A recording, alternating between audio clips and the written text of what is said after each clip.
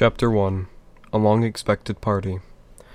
When Mr. Bilbo Baggins of Bag End announced that he would shortly be celebrating his 111st birthday with a party of special magnificence, there was much talk and excitement in Hobbiton. Bilbo was very rich and very peculiar, and he had been the wonder of the Shire for 60 years, ever since his remarkable disappearance and unexpected return. The riches he had brought back from his travels had now become a local legend, and it was popularly believed, whatever the old folk may say, that the hill at Bag End was full of tunnels stuffed with treasure. And if that was not enough for fame, there was also his prolonged vigor to marvel at. Time wore on, but it seemed to have little effect on Mr. Baggins. At 99 he was much the same as 50. At 99 they began to call him well-preserved, but unchanged would have been nearer the mark. There were some that shook their heads and thought this was too much of a good thing. It seemed unfair that anyone should possess, apparently, perpetual youth as well as reputedly inexhaustible wealth. It will have to be paid for, they said. It isn't natural, and trouble will come of it. But so far trouble had not come, and as Mr. Baggins was generous with his money, most people were willing to forgive him of his oddities and his good fortune. He remained on visiting terms with his relatives, except of course the Sackville Bagginses, and he had many devoted admirers among the hobbits of poor and unimportant families. But he had no close friends until some of his younger cousins began to grow up. The eldest of these, and Bilbo's favourite, was young Frodo Baggins. When Bilbo was 99, he adopted Frodo as his heir and brought him to live at Bag End, and the hopes of the Sackville Bagginses were finally dashed. Bilbo and Frodo appeared to have the same birthday, September 22nd. "You'd better come and live here, Frodo, my lad," said Bilbo one day, "and then we can celebrate our birthday parties comfortably together." At that time, Frodo was still in his tweens, as the hobbits called the irresponsible 20s between childhood and coming of age of 33. 12 more years passed. Each year, the Bagginses had given very lively combined birthday parties at Bag End, but now it was understood that something quite exceptional was being planned for the autumn. Bilbo was going to be 111, a rather curious number and a very respectable age for a hobbit. The old Took himself had only reached 130, and Frodo was going to be 33, an important number, the date of his coming of age. Tongues began to wag in Hobbiton and Bywater, and rumour of the coming event travelled all over the Shire. The history and character of Mr. Bilbo Baggins became once again the chief topic of conversation, and the older folk suddenly found their reminiscences in welcome demand. No one had a more attentive audience than old Ham Gamgee, commonly known as the Gaffer. He held forth at the Ivy Bush, a small inn on the Bywater Road, and spoke with some authority, for he attended the garden at Bag End for 40 years, and had helped old Holman in the same job before that.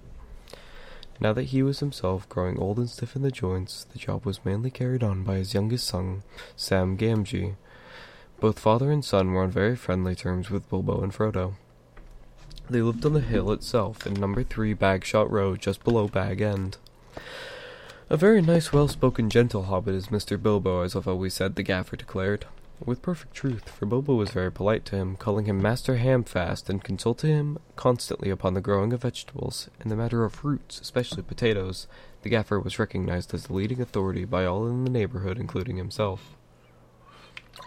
"But what about this Frodo that lives with him?" the old asked old Noax of Bywater. "Baggins is his name, but he's more than half a brandy-buck, they say.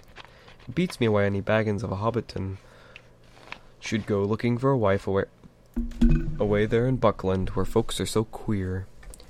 "Ain't no wonder they're queer," put in Daddy Two-Foot, the Gaffer's next-door neighbor. "If they live on the wrong side of the Brandywine River, and right again in the old forest, there's a dark bad place if half the tales be true." "You're right, Dad," said the Gaffer. "Not that the Brandy-Bucks of Buckland live in the forest, but they're a queer brand, seemingly. They fool about with boats on that big river, and that isn't natural. Small wonder that trouble came of it, I say.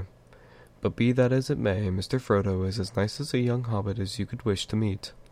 Very much like Mr. Bilbo, and more than it looks. After all, his father was a Baggins. A decent, respectable hobbit was Mr. Drogo Baggins. There was never much to tell of him till he was drowned. Drowned, said several voices. They had heard this and other darker rumors before, of course, but hobbits have a passion for family history, and they were ready to hear it again. Well, so they say, said the gaffer. You see, Mr. Drogo, he married poor Miss Primula Brandybuck. She was our Mr. Bilbo's first cousin on the mother's side, her mother being the youngest of the old Took's daughters, and Mr. Drogo was his second cousin. So Mr. Frodo is his first and second cousin, once removed either way, as the saying is, if you follow me. And Mr. Drogo was staying at Brandy Hall with his father-in-law, old Master Gorbodoc, as he often did after his marriage, him being partial to his victuals, and old Gorbodoc keeping a mighty generous table. And he went out boating on the Brandywine River, and he and his wife were drowned, and poor Mr. Frodo only a child and all. I've heard that they went on the water after dinner in the moonlight, said old Noax, and it was Drogo's weight that sunk the boat. And I heard she pushed him in, and he pulled her in after him, said Sandyman, the Hobbiton miller. You shouldn't listen to all you hear, Sandyman, said the gaffer, who did not much like the miller. There isn't no call to go talking of pushing and pulling. Boats are quite tricky enough for those that sit still without looking further for cause of trouble. Anyway, there was this Mr. Frodo left an orphan and stranded, as you might say, among those queer Bucklanders, being brought up anyhow in Brandy Hall. A regular warren, by all accounts. Old Master Gorbodoc never had fewer than a couple of hundred relations in the place. Mr. Bilbo never did a kinder deed than when he brought the lad back to live among decent folk. But I reckon it was a nasty knock for those Sackville Bagginses. They thought they were going to get Bag End that time when he went off and thought to be dead. And then he comes back and orders them off, and he goes on living and living, and never looking a day older, bless him. And suddenly he produces an heir and has all the papers made out proper. The Sackville Bagginses won't never see the inside of Bag End now, or it is hoped not. There's a tidy bit of money tucked away up there, I hear tell, said a stranger, a visitor on the business of Michael Delving in the West Farthing. All the top of your hills is full of tunnels packed with chests of gold and silver and jewels, by what I've heard. Then you've heard more than I can speak to, answered the gaffer. I know nothing about jewels. Mr. Bilbo is free with his money, and there seems to be no lack of it, but I know of no tunnel-making. I saw Mr. Bilbo when he came back a matter of 60 years ago when I was a lad. I'd not come long to pretence to old Holman, him being my dad's cousin, but he had him up at Bag End helping me to keep folks from trampling and trespassing all over the garden with the sail was on. And in the middle of it all, Mr. Bilbo comes up the hill with a pony and some mighty big bags and a couple of chests. I don't doubt they were mostly full of treasure he had picked up in foreign parts, where there be mountains of gold, they say, but that wasn't enough to fill tunnels. But my lad Sam will know more about that. He's in and out of Bag End. Crazy about stories of the old days he is, and he listens to all Mr. Bilbo's tales. Mr. Bilbo has learned him his letters, meaning no harm, mark you, and I hope no harm will come of it. Elves and dragons, I say to him, cabbages and potatoes are better for me and you. Don't go getting mixed up in the business of the betters, or you'll land in trouble too big for you, I says to him. And I might say it to others, he added with a look at the stranger and the miller.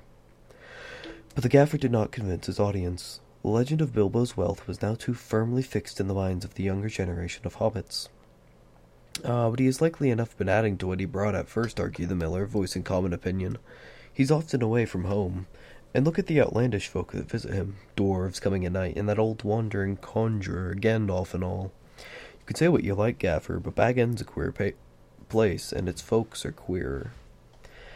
And you could say what you like about what you know more of what than you do boating, Mr. Sandyman, retorted the gaffer, disliking the miller even more than usual. If that's being queer, then we could do with a bit more queerness in these parts. There's some not far away that wouldn't offer a pint of beer to a friend if they lived in a hole with golden walls. But they do things proper at Bag End. Our Sam says that everyone's going to be invited to the party, and there's going to be presents, mark you, presents for all, this very month as is. That very month was September, and as fine as you could ask.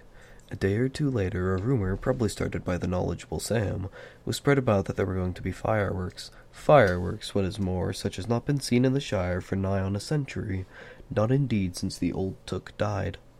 Days passed, and the day drew nearer. An odd-looking wagon with laden with odd packages, rolled into Hobbiton one evening and toiled up to the hill to Bag End. The startled hobbits peered out of lamplit doors to gape at it. It was driven by outlandish folk singing strange songs. Dwarves with long beards and deep hoods. A few of them remained at Bag End. At the end of the second week of September, a cart came through Bywater from the direction of Brandywine Bridge in broad daylight. An old man was driving it all alone. He wore a tall, pointed blue hat, a long grey cloak, and a silver scarf. He had a long white beard and bushy eyebrows that stuck out beyond the brim of his hat. Small hobbit children ran after the cart all through Hobbiton and right up the hill. It had a cargo of fireworks, as they rightly guessed. At Bilbo's front door, the old man began to unload. There were great bundles of fireworks of all sorts and shapes, each labeled with large red G and the elf rune. That was Gandalf's mark, of course, and the old man was Gandalf the Wizard, whose fame in the Shire was due mainly to his skill with fire, smokes, and lights. His real business was far more difficult and dangerous, but the Shire folk knew nothing about it. To them he was just one of the attractions at the party. Hence the excitement of the hobbit children. "G for grand," they shouted, and the old man smiled. They knew him by sight, though he only appeared in Hobbiton occasionally, and never stopped long, but neither they nor any but the oldest of their elders had seen one of his firework displays. They now belonged to a legendary past. When the old man, helped by Bilbo and some dwarves, had finished unloading, Bilbo gave a few pennies away, but not a single squib or cracker was forthcoming, to the disappointment of the onlookers. "Run away now," said Gandalf. "You'll get plenty when the time comes." Then he disappeared inside with Bilbo, and the door was shut. The young hobbit stared at the door in vain for a while, and then made off, feeling that the day of the party would never come. Inside Bag End, Bilbo and Gandalf were sitting at the open window of a small room, looking out west onto the garden. The late afternoon was bright and peaceful.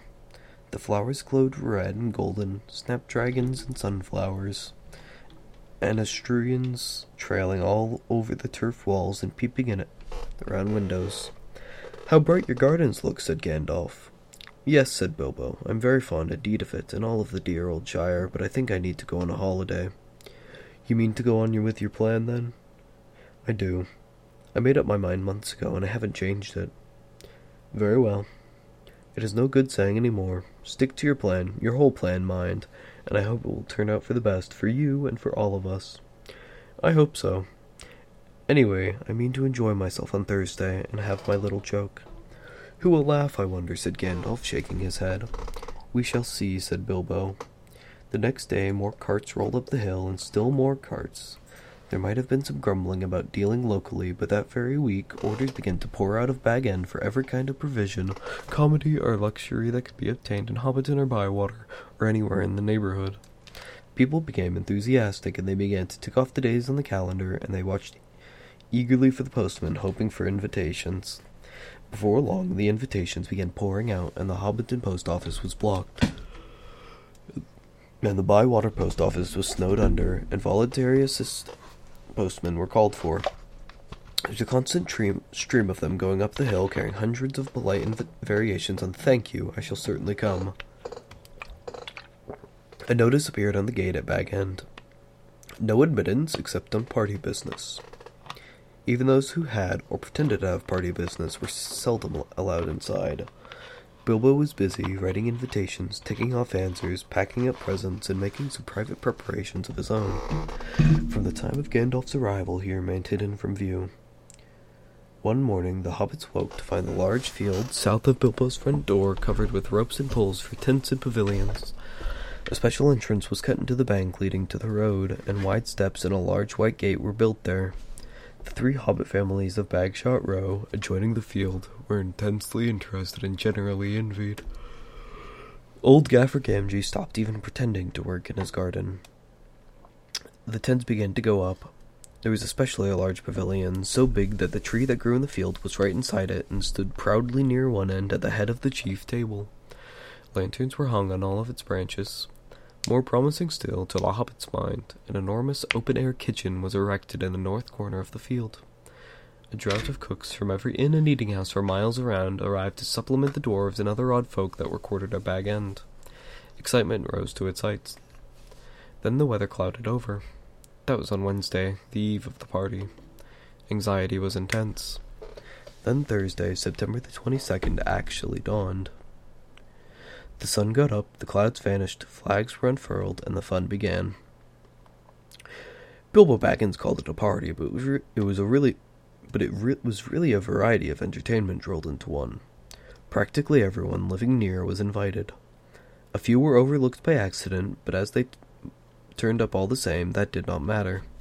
Many people from other parts of the Shire were also asked, and there were even a few from outside the borders. Bilbo met the guests and additions at the new White Gate in person. He gave away presents to all and sundry. The latter were those who went out again by a back way and came in again by the gate. Hobbits give presents to other people on their own birthdays. Not very expensive ones as a rule, and not so lavishly as on this occasion, but it was not a bad system. Actually, in Hobbiton and Bywater, every day in the year was somebody's birthday, so that every hobbit in those parts had a fair chance of getting at least one present at least once a week, but they never got tired of them. On this occasion, the presents were unusually good. The hobbit children were so excited that for a while they almost forgot about eating. There were toys the like of which they had never seen before, all beautiful and some obviously magical. Many of them had indeed been ordered a year before, and had come all the way from the mountain and from Dale, and were of real dwarf make. When every guest had been welcomed and was finally inside the gate, there were songs, dances, music, games, and of course, food and drink. There were 3 official meals: lunch, tea, and dinner, or supper. But lunch and tea were marked chiefly by the fact that at those times all the guests were sitting down and eating together. At other times there was merely a lot of people eating and drinking, continuously from 11's until 6:30 when the fireworks started. The fireworks were by Gandalf, and they were not only brought by him, but designed and made by him, and the special effects, set pieces, and flights of the rockets were let off by him. There was also a generous distribution of squibs, crackers, baccarat, sparklers, torches, dwarf candles, elf fountains, goblin barkers, and thunderclappers. They were all superb. The art of Gandalf improved with age.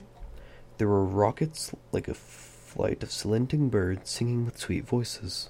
There were green trees with trunks of dark smoke. Their leaves opened like a whole spring unfolding in a moment, and their shining branches dropped glowing flowers into the astonished hobbits, disappearing with a sweet scent just before they touched their upturned faces. There were fountains of butterflies that flew glittering into the trees, and there were pillars of colored fires that rose and turned into eagles, or sailing ships, or a phalanx of flying swans.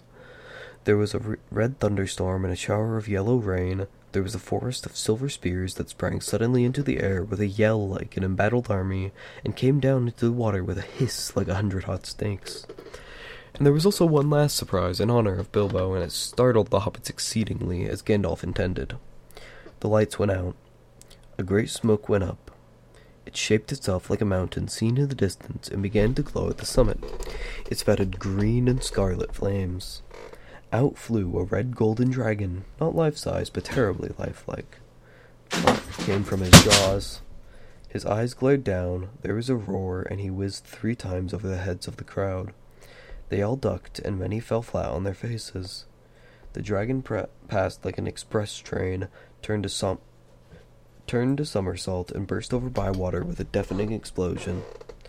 "That is the signal for supper," said Bilbo. The pain and alarm vanished at once, and the prostrate hobbits leaped to their feet. There was a splendid supper for everyone, that is, except those invited to the special family dinner party. This was held in the great pavilion with the tree. The invitations were limited to 12 dozen, a number also called by the hobbits 1 gross, though the word was not considered proper to use of people, and the guests were selected from all the families to which Bilbo and Frodo were related, with the addition of a few special unrelated friends, such as Gandalf. Many young hobbits were included, and present by parental permission, for hobbits were easy-going with their children in that matter of sitting up late, especially when there was a chance of them getting a free meal. Bringing up young hobbits took up a lot of provender. There are many Bagginses and Bofins, and many Tooks and Brandybucks, and there are various Grubbs, relations of Bilbo's grandmother, and various Chubbs, connections of his Took grandfather, and a selection of Burrowses, Bolgers, Bracegirdles, Brockhouses, Goodbodies, Hornblowers, and Proudfoots. Some of these were only very distantly connected with Bilbo, and some had hardly ever been in Hobbiton before, as they lived in remote quarters of the Shire. The Sackville Bagginses were not forgotten. Otho and his wife, Lobelia, were present. They disliked Bilbo and detested Frodo, but so magnificent was the invitation card written in golden ink that they had felt it was impossible to refuse. Besides, their cousin Bilbo had been specializing in food for many years, and his table had a high reputation. All the 144 guests expected a pleasant feast, though they rather dreaded the after-dinner speech of their host, an inevitable item. He was liable to drag in bits of what he called poetry, and sometimes, after a glass or two, would allude to the absurd adventures of his mysterious journey. The guests were not disappointed. They had a very pleasant feast, in fact, an engrossing entertainment, rich, abundant, varied, and prolonged. The purchase of provisions fell almost to nothing throughout the district in the ensuing weeks, but as Bilbo's catering had depleted the stocks of most of the stores, cellars, and warehouses for miles around, that did not matter much. After the feast, more or less, came the speech. Most of the company were, however, now in a tolerant mood at the delight stage, which they called filling up in the corners. They were sipping their favorite drinks and nibbling at their favorite dainties, and their fears were forgotten. They were prepared to listen to anything and to cheer at every full stop. "My dear people," began Bilbo, rising in his place. "Hear, hear, hear," they shouted, and kept on repeating it in chorus, seeming reluctant to follow their own advice. Bilbo left his place and went and stood on a chair under the illuminated tree. The light of the lanterns fell on his beaming face, the golden buttons shone on his embroidered silk waistcoat, and they could see him standing, waving one hand in the air and the other in his trouser pocket. "My dear Bagginses and Boffins," he began again, "and my dear Tooks and Brandybucks, and Grubbs and Chubbs, and Broses and Hornblowers, and Bulgers and Bracegirdles, good bodies, Brockhouses, and Proudfoots." "Proud feet," shouted an elderly hobbit from the back of the pavilion.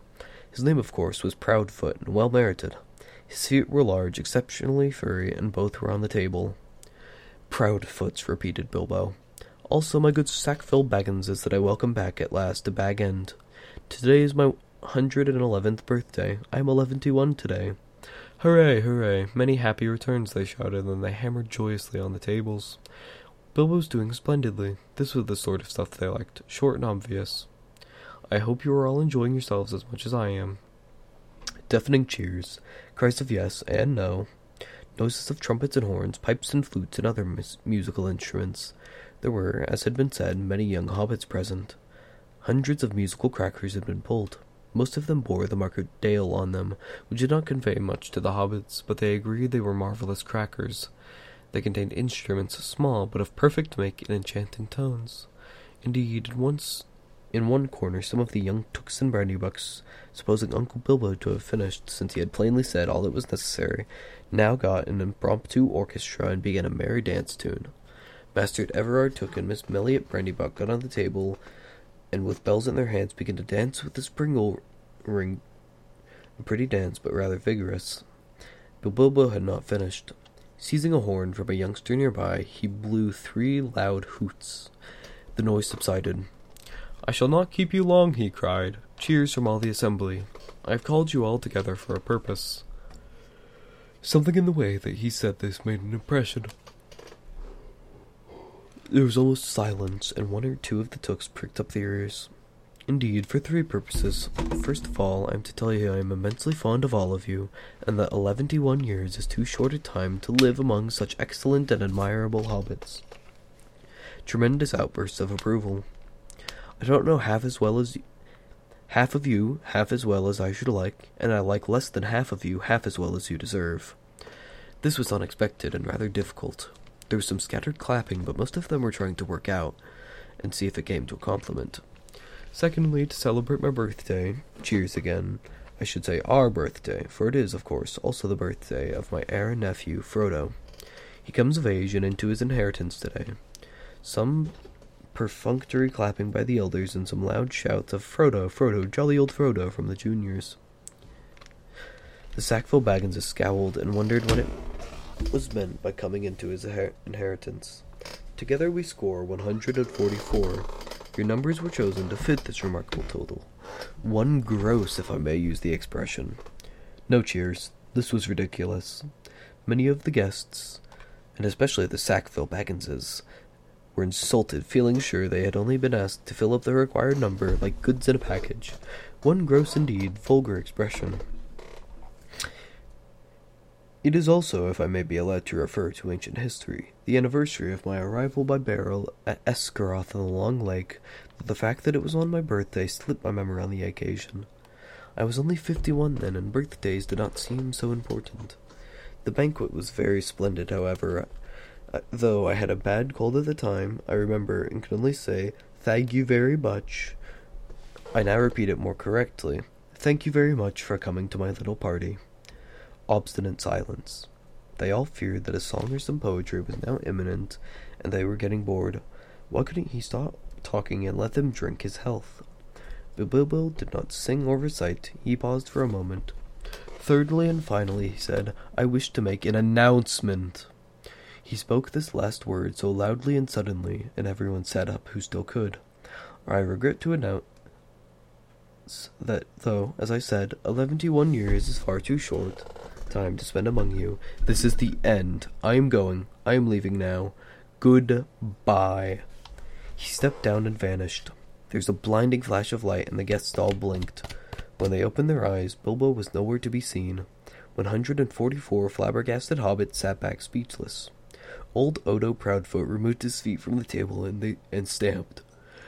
There was dead silence until, suddenly, after several deep breaths, every Baggins, Boffin, Took, Brandybuck, Grub, Chub, Burrows, Bolger, Bracegirdle, Brockhouse, Goodbuddy, Hornblower, and Proudfoot began to talk at once.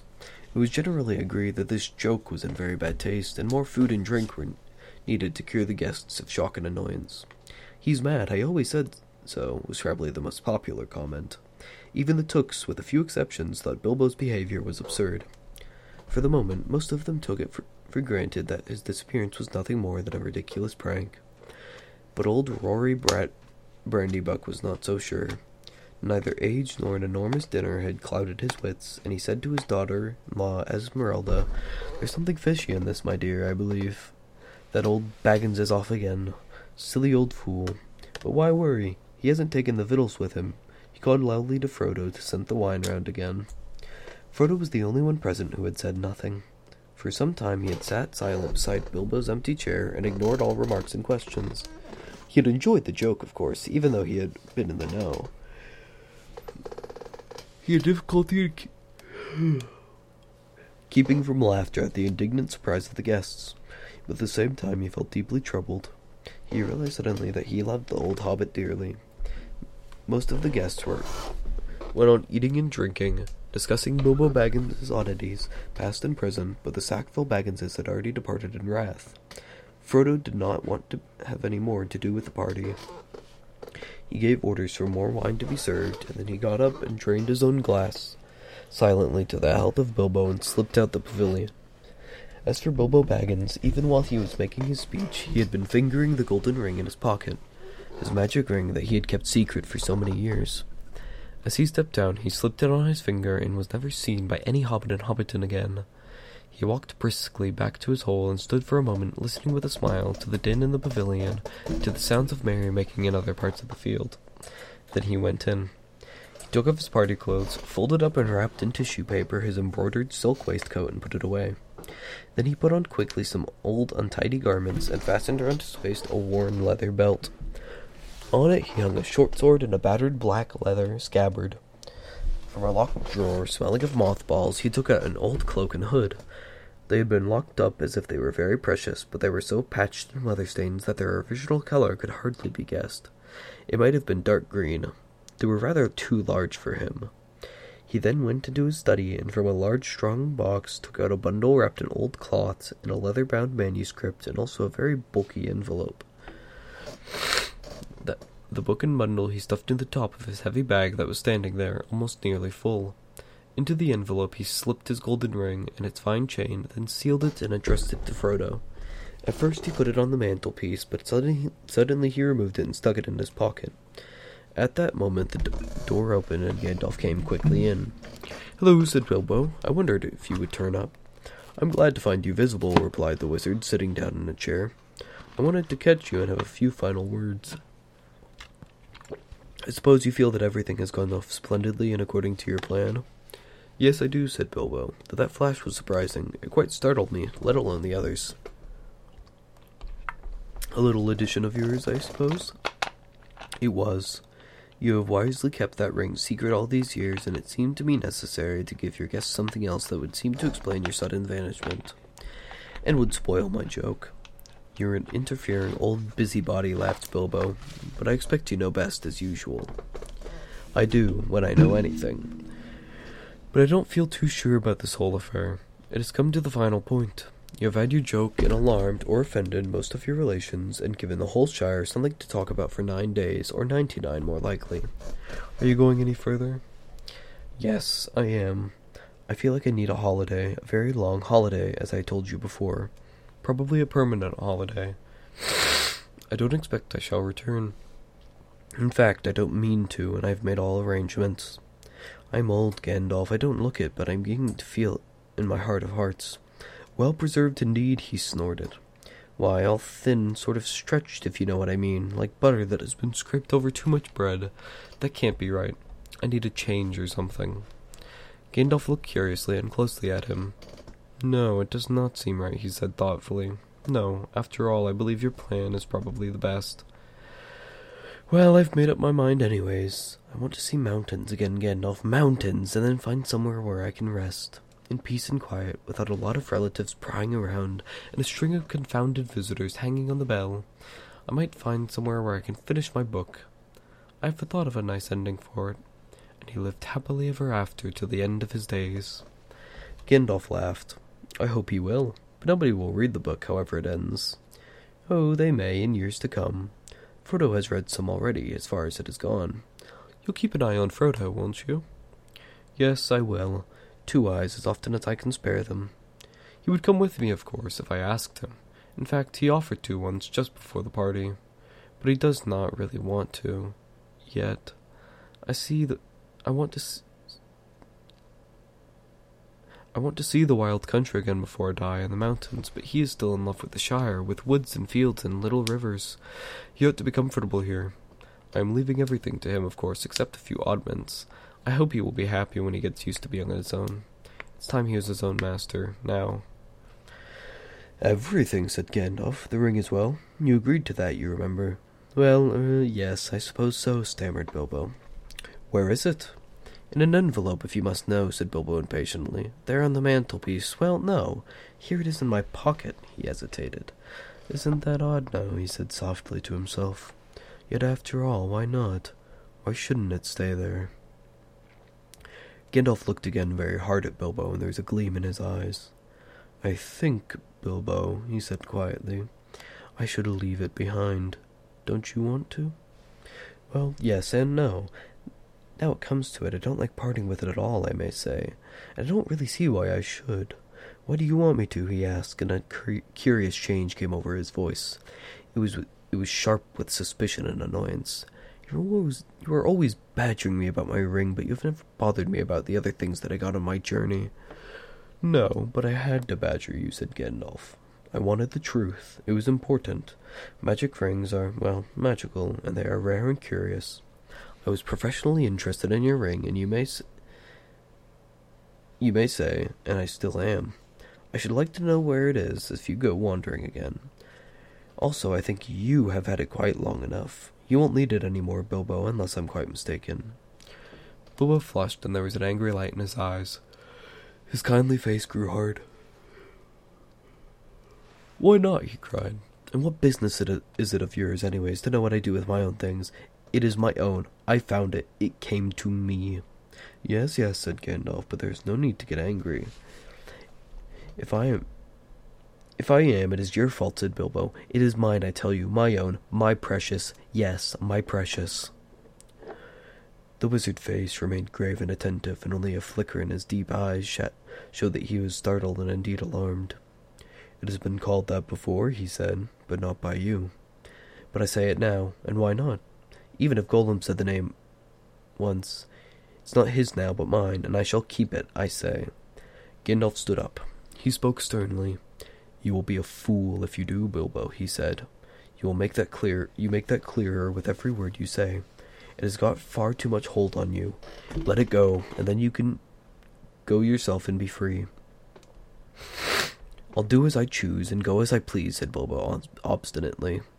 Now, my dear hobbit," said Gandalf. "All your long life we have been friends, and you owe me something. Come, do as you have promised. Give it up." "Well, if you want the ring yourself, say so," cried Bilbo. "But you won't get it. I won't give my precious away, I tell you." His hand strayed to the hilt of his small sword. Gandalf's eyes flashed. "It will be my turn to get angry soon," he said. "If you say that again, I shall. Then you will see Gandalf the Grey uncloaked." He took a step towards the hobbit, and he seemed to grow tall and menacing. His shadow filled the little room. Bilbo backed away to the wall, breathing hard, his hands clutching at his pocket. They stood for a while facing one another, and the air of the room tingled. Gandalf's eyes remained bent on the hobbit. Slowly his eyes relaxed, and he began to tremble. "I don't know what has come over you, Gandalf," he said. "You have never been like this before. What's it all about? It is mine, isn't it? I found it, and Gollum would have killed me if I hadn't kept it. I'm not a thief, whatever he said." "I have never called you one," Gandalf answered, "and I am not one either. I am not trying to rob you, but to help you. I wish you would trust me as you used." He turned away, and the shadow passed. He seemed to dwindle again to an old grey man, bent and troubled.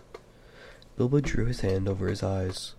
"I am sorry," he said, "but I felt so queer. Yet it would have been a relief in a way to not be bothered with it any more. It has been so growing on my mind lately.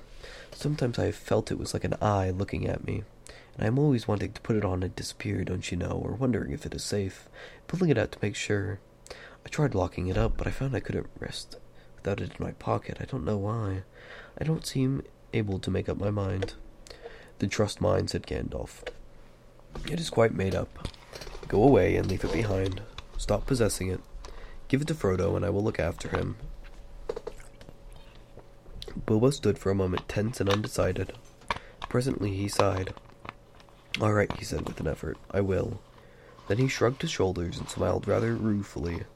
"And after all, what's this party business was all about, really? To give away lots of birthday presents. And somehow it makes it easier to give it away at the same time. It hasn't made it any easier in the end, but it would be a pity to waste all my preparations. It would quite spoil the joke." "Indeed, it would take away the only point I ever saw in the affair," said Gandalf. "Very well," said Bilbo.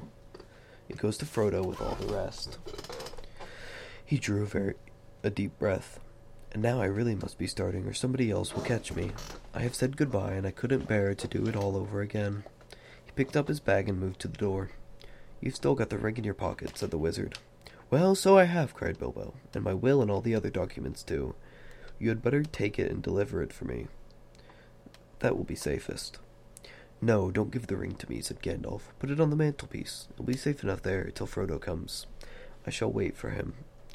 Bilbo took out the envelope, but just as he was about to set it by the cloak, his hand jerked and the packet fell on the floor. Before he could pick it up, the wizard stooped and seized it and set it in its place. A spasm of anger passed swiftly over the hobbit's face again. Suddenly it gave way to a look of relief and a laugh. "Well, that's that," he said. "Now I'm off." They went out into the hall. Bilbo chose his favorite stick from the stand, then he whistled. All three dwarves came out of different rooms where they had been ready. "Is everything ready?" asked Bilbo. "Everything packed and labeled?" "Everything," they answered. "Well, let's start then." He stepped out of the front door. It was a fine night, and black sky was dotted with stars. He looked up, sniffing the air. What fun to be off on the road with dwarves. That is what I have really been longing for years. "Goodbye," he said, looking at his old home and bowing to the door. "Goodbye, Gandalf." "Goodbye for the presents, Bilbo. Take care of yourself. You are old enough and perhaps wise enough. Take care. I don't care. Don't you worry about me. I am as happy now as I have ever been, and that is saying a great deal. The time has come. I am being swept off my feet at last," he added, and then in a low voice, as if to himself, he sang softly in the dark. "The road goes ever on and on, down from the door where it began. Now far ahead the road has gone, and I must follow, if I can, pursuing it with eager feet until it joins some larger way, where many paths and errands meet, and whither them I cannot say. He paused, silent for a moment. Then, without another word, he turned away from the lights and voices in the fields and tents, and, followed by his 3 companions, went round it into his garden, and trotted down the long sloping path. He jumped over a low place in the hedge at the bottom, and took to the meadows, passing into the night like a rustle of wind in the grass. Gandalf remained for a while, staring after him into the darkness. "Goodbye, my dear Bilbo, until our next meeting," he said, softly, and went back indoors. Frodo came in soon afterwards, and found him sitting in the dark, deep in thought. "Has he gone?" he asked. "Yes," answered Gandalf. "He has gone at last." I hope until this evening it was only a joke," said Frodo. "But I knew in my heart that he really meant to go. He always used to joke about serious things. I wish I had come back sooner, just to see him off." "I think really he preferred slipping off quietly in the end," said Gandalf. "Don't be too troubled. He'll be all right now. He left a packet for you. There it is." Frodo took the envelope from the mantelpiece and glanced at it, but did not open it. "You'll find his will and all the other documents in there, I think," said the wizard. "You are the master of Bag End now, and also, I fancy, you'll find the golden ring." "The ring!" exclaimed Frodo. "Has he left me that? I wonder why. Still, it may be useful." "It may, and it may not," said Gandalf.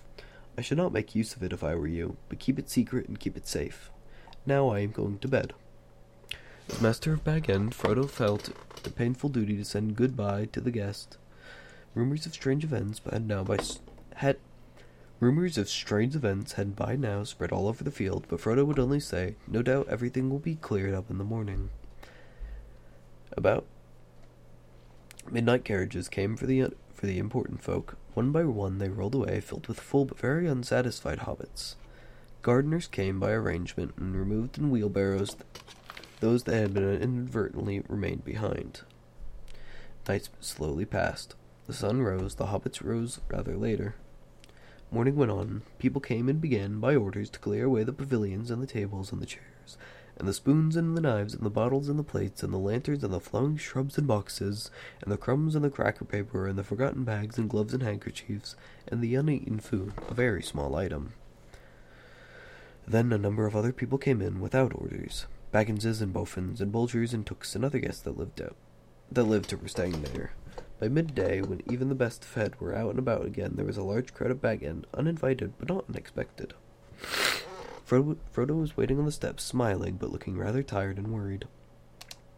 He welcomed all the callers, but he had not much more to say than before. His reply to all the inquiries was simply this: "Mr. Bilbo Baggins has gone away, as far as I know, for good." Some of the visitors he invited to come inside, as Bilbo had left messages for them.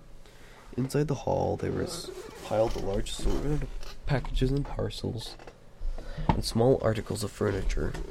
On every item there was a label tied. There were several labels of this sort. For Adelard took for his very own from Bilbo on an umbrella. Adelard had carried off many unlabeled ones. For Dora Baggins, in memory of a long correspondence with love from Bilbo, on a large waste paper basket. Dora was Drogo's sister and the eldest surviving female relative of Bilbo and Frodo. She was 99, and she had written reams of good advice for more than half a century.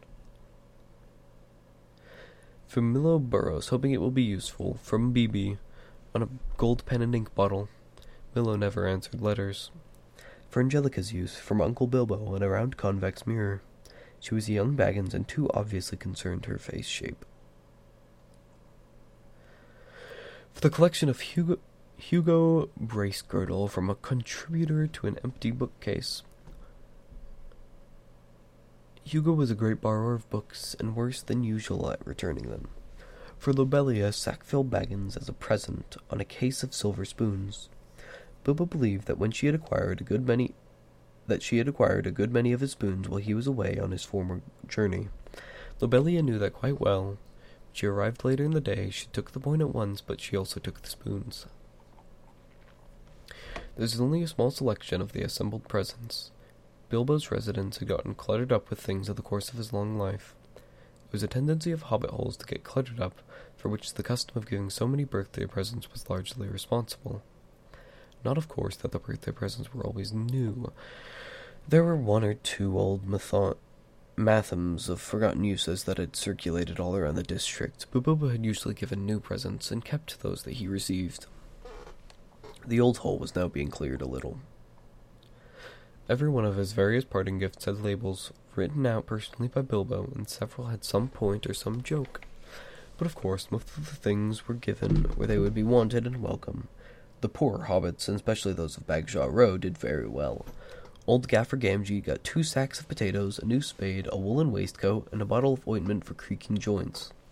Old Rory Brandybuck, in return for much hospitality, got a dozen bottles of Old Wynyards, a strong red wine from the South Farthing, and now quite mature, as it had been laid down by Bilbo's father. Rory quite forgave Bilbo and voted him as a capital fellow after the first bottle. There was plenty of everything left for Frodo. And of course, all the chief treasures, as well as the books, pictures, and more than enough furniture were left in his possession. There was, however, no sign nor mention of money or jewelry. Not a penny piece or a glass bead was given away. Frodo had a very trying time that afternoon. A false rumor that the whole household was being distributed free spread like wildfire, and before long the place was packed with people who had no business there, but could not be kept out. Labels got torn off and mixed, and quarrels broke out. Some people tried to do swaps and deals in the halls, and others tried to make off with minor items, not addressed to them, or with anything that seemed unwanted or unwatched. The road to the gate was blocked with barrows and handcarts. In the midst of the commodities, the Sackville Bagginses arrived. Frodo had retired for a while and left his friend Merry Brandybuck to keep an eye on things. When Otho loudly demanded to see Frodo, Merry bowed politely. "He is indisposed," he said. "He's resting." "Hiding, you mean," said Lobelia. "Anyways, we want to see him, and we mean to see him. Just go and tell him so." Merry left them in a long while in the hall, and they had time to discover their parting gifts of spoons. It did not improve their tempers. Eventually they were shown into the study. Frodo was sitting at a table with lots of papers in front of him. He looked indisposed, to see Sackville Bagginses at any rate, and he stood up, fidgeting with something in his pocket. But he spoke quite politely. The Sackville Bagginses were rather offensive. They began by offering him bad bargain prices, as between friends, for various valuable and unlabeled things, and Frodo replied that the only things specially directed by Bilbo were being given away, that said the whole affair was very fishy. Only one thing is clear to me," said Otho, "and that is that you are doing exceedingly well out of it. I insist on seeing the will." Otho would have been Bilbo's heir, but for the adoption of Frodo. He read the will carefully and snorted. It was, unfortunately, very clear and correct, according to the legal customs of hobbits, which demanded, among other things, 7 signatures of witnesses in red ink. "Foiled again," he said to his wife, "and after waiting 60 years. Spoons, fiddlesticks." He snapped his finger under Frodo's nose and stumped off. But Lobelia was not so easily got rid of. A little later, Frodo came out of the study to see how things were going on, and found her still about the place, investigating nooks and corners and tapping the floors. He escorted her firmly off the premises after he had relieved her of several small, but rather valuable, articles that had somehow fallen inside her umbrella. Her face looked as if she was in those throes of thinking out a really crushing parting remark, but all she found to say, turning round on the step, was, "You'll live to regret it, young fellow. Why didn't you go too? You don't belong here. You're no Baggins. You're a Brandybuck." "Did you hear that, Mary? That was an insult, if you like," said Frodo, as he shut the door on her. "It was a compliment," said Merry Brandybuck, "and so, of course, not true." Then they went round the hole and evicted 3 young hobbits, 2 bovins and a bulger, who were knocking holes in the walls of one of the cellars. Frodo also had a tussle with young Sancho Proudfoot, old Odo Proudfoot's grandson, who begun an excavation in the larger pantry where he thought there was an echo. The legend of Bilbo's gold excited both curiosity and hope, for legendary gold, mysteriously obtained, if not positively ill-gotten, is, as everyone knows, anyone's for the finding, unless the search is interrupted. When he had overcome Sancho and pushed him out, Frodo collapsed on a chair in the hall. "It's time to close the shop, Mary," he said. "Lock the door and don't open it to anyone today, not even if they bring out a battering ram." Then he went to revive himself with a belated cup of tea. He'd hardly sat down when there came a soft knock at the front door. Lobelia again, most likely, he thought. She must have thought of something really nasty and come back again to say it. It can wait. He went on with his tea. The knock was repeated much louder, but he took no notice. Suddenly the wizard's head appeared at the window. "If you don't let me in, Frodo, I shall blow your door right down in your hole and out through the hill," he said. "My dear Gandalf, half a minute," said Frodo, running out of the room to the door. Come in, I thought it was Lobelia." "Then I forgive you, but I saw her some time ago, driving a pony trap towards Bywater with a face that would have curdled new milk." "She's already nearly curdled me. Honestly, I nearly tried on Bilbo's ring. I longed to disappear." "Don't do that," said Gandalf, sitting down. "Do be careful of that ring, Frodo. In fact, it is partly about that I have come to say a last word." "Well, what about it?" "What do you know already?" "Only what Bilbo told me. I've heard his story, how he found it, and how he used it, on his journeys, I mean." "Which story, I wonder?" said Gandalf. "Oh, not what he told the dwarves and put in his book," said Frodo. "He told me the true story after I came to live here. He said you had pestered him until he had told you so I had better know too. No secrets between us, Frodo," he said, "but they are not to go any further. It's mine, anyways." "That's interesting," said Gandalf. "Well, what did you think of it all?" "If you mean inventing all about a present, well, I thought the true story much more likely, and I could see the point of altering it all. It was very unlike Bilbo to do so, anyway, and I thought it rather odd." "So did I, but odd things may happen to people that have such treasures if they use them. Let it be a warning to you to be very careful with it. It may have other powers than just making you vanish when you wish to." "I don't understand," said Frodo. "Neither do I," answered the wizard. I have merely begun to wonder about the ring, especially since last night. No need to worry, but if you take my advice, you will use it seldom or not at all. At least I beg you to not use it in any way that will cause talk or rouse suspicion. I say again, keep it safe and keep it secret." "You're very mysterious. What are you afraid of?" "I am not certain, so I will say no more. I may be able to tell you something when I come back. I'm going off at once, so this is goodbye for the present." He got up. "At once?" cried Frodo. "Why, I thought you were staying on for at least a week. I was looking forward to your help." "I did mean to, but I had to change my mind. I may be away for a good while, but I'll come and see you again as soon as I can. Expect me when you see me. I shall slip in quietly. I shan't often be visiting the Shire openly again. I find that I have become rather unpopular.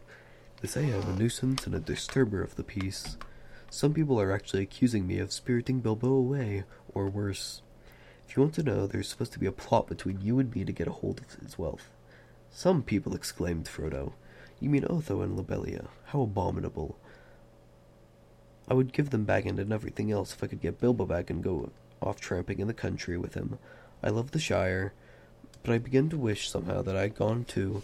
I wonder if I shall ever see him again." "So do I," said Gandalf. "And I wonder many other things.